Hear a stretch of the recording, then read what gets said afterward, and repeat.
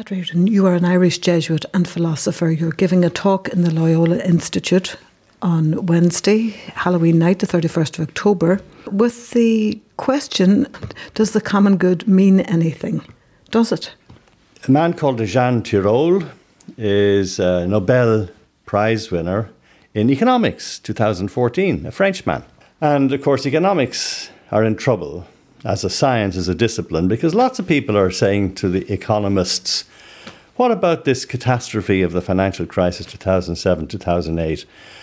And what about the whole eruption of populism around the world? Because a whole lot of ordinary people feel they've been cheated.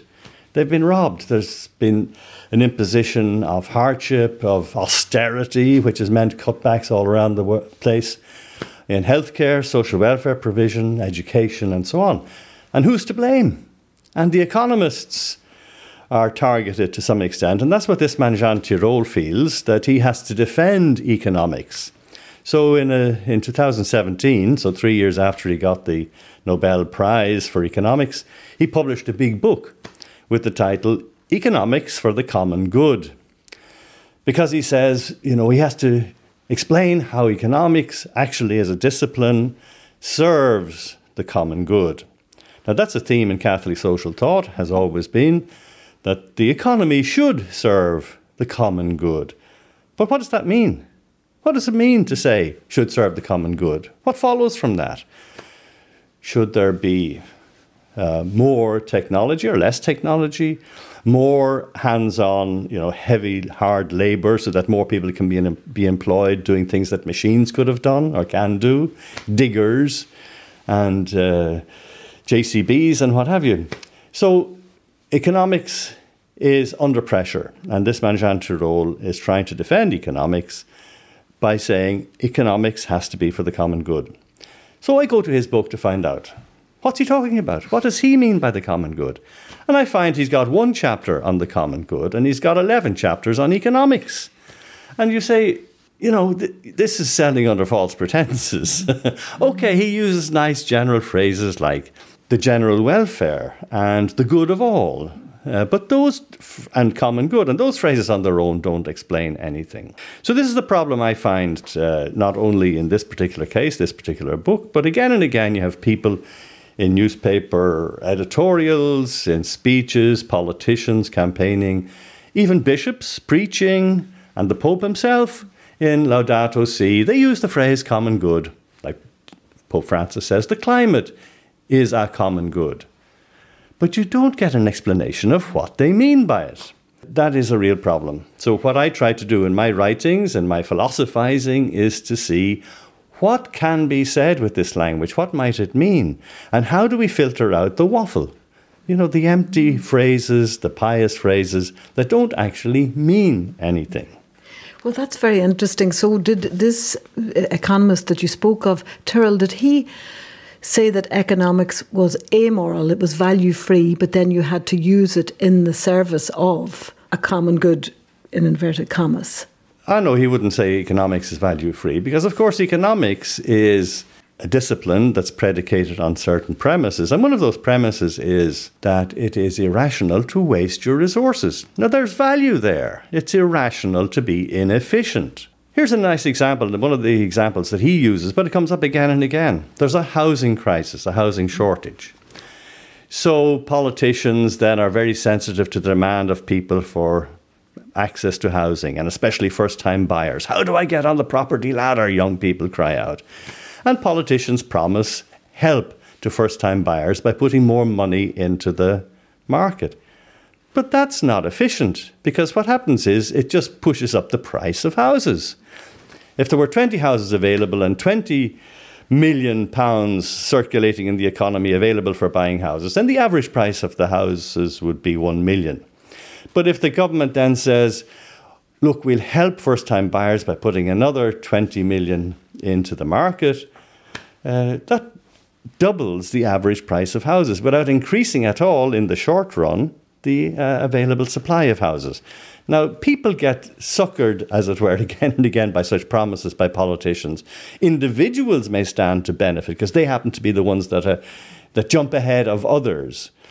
But because these 20 rather than those 20 get a house, that from the point of view of society as a whole, that's not relevant. What is important is that there be availability of housing for everyone who needs it.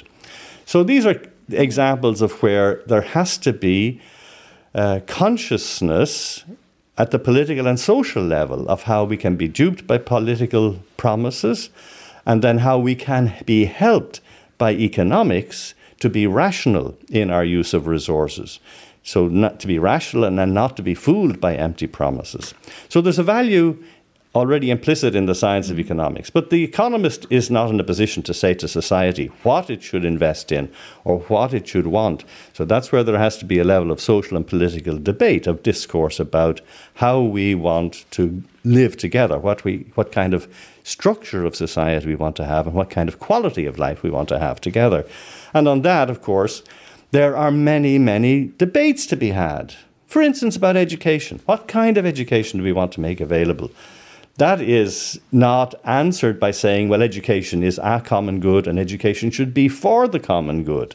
So having a phrase, common good, doesn't answer the question, what kind of education should we be making available and to whom? At what cost? Paid by whom?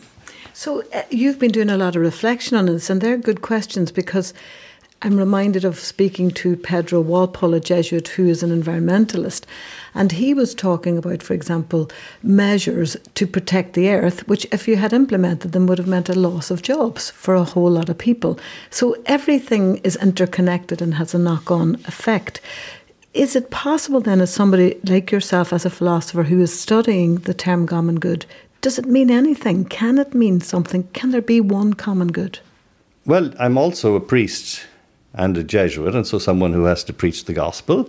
And I know there is one common good, and that is God. God is the good of all human beings and of all of creation. He is the creator, and all of creation has its good in God. Now, I can say that, but nobody or very few people will understand how that can be true. So that takes analysis and education, and it is not available to, as it were, communicate the metaphysical premises of the answers I've just given, not to mention the demonstration from the scriptures and from the teaching of the church as to why that is the case.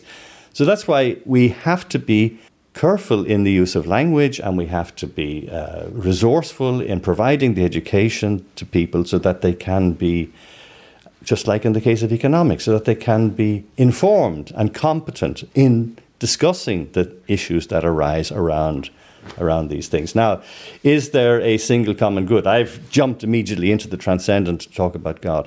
One of the real problems is that because there is a meaning in saying there is the common good for everyone, it does not follow from that we know what is the common good for political life, even for the church.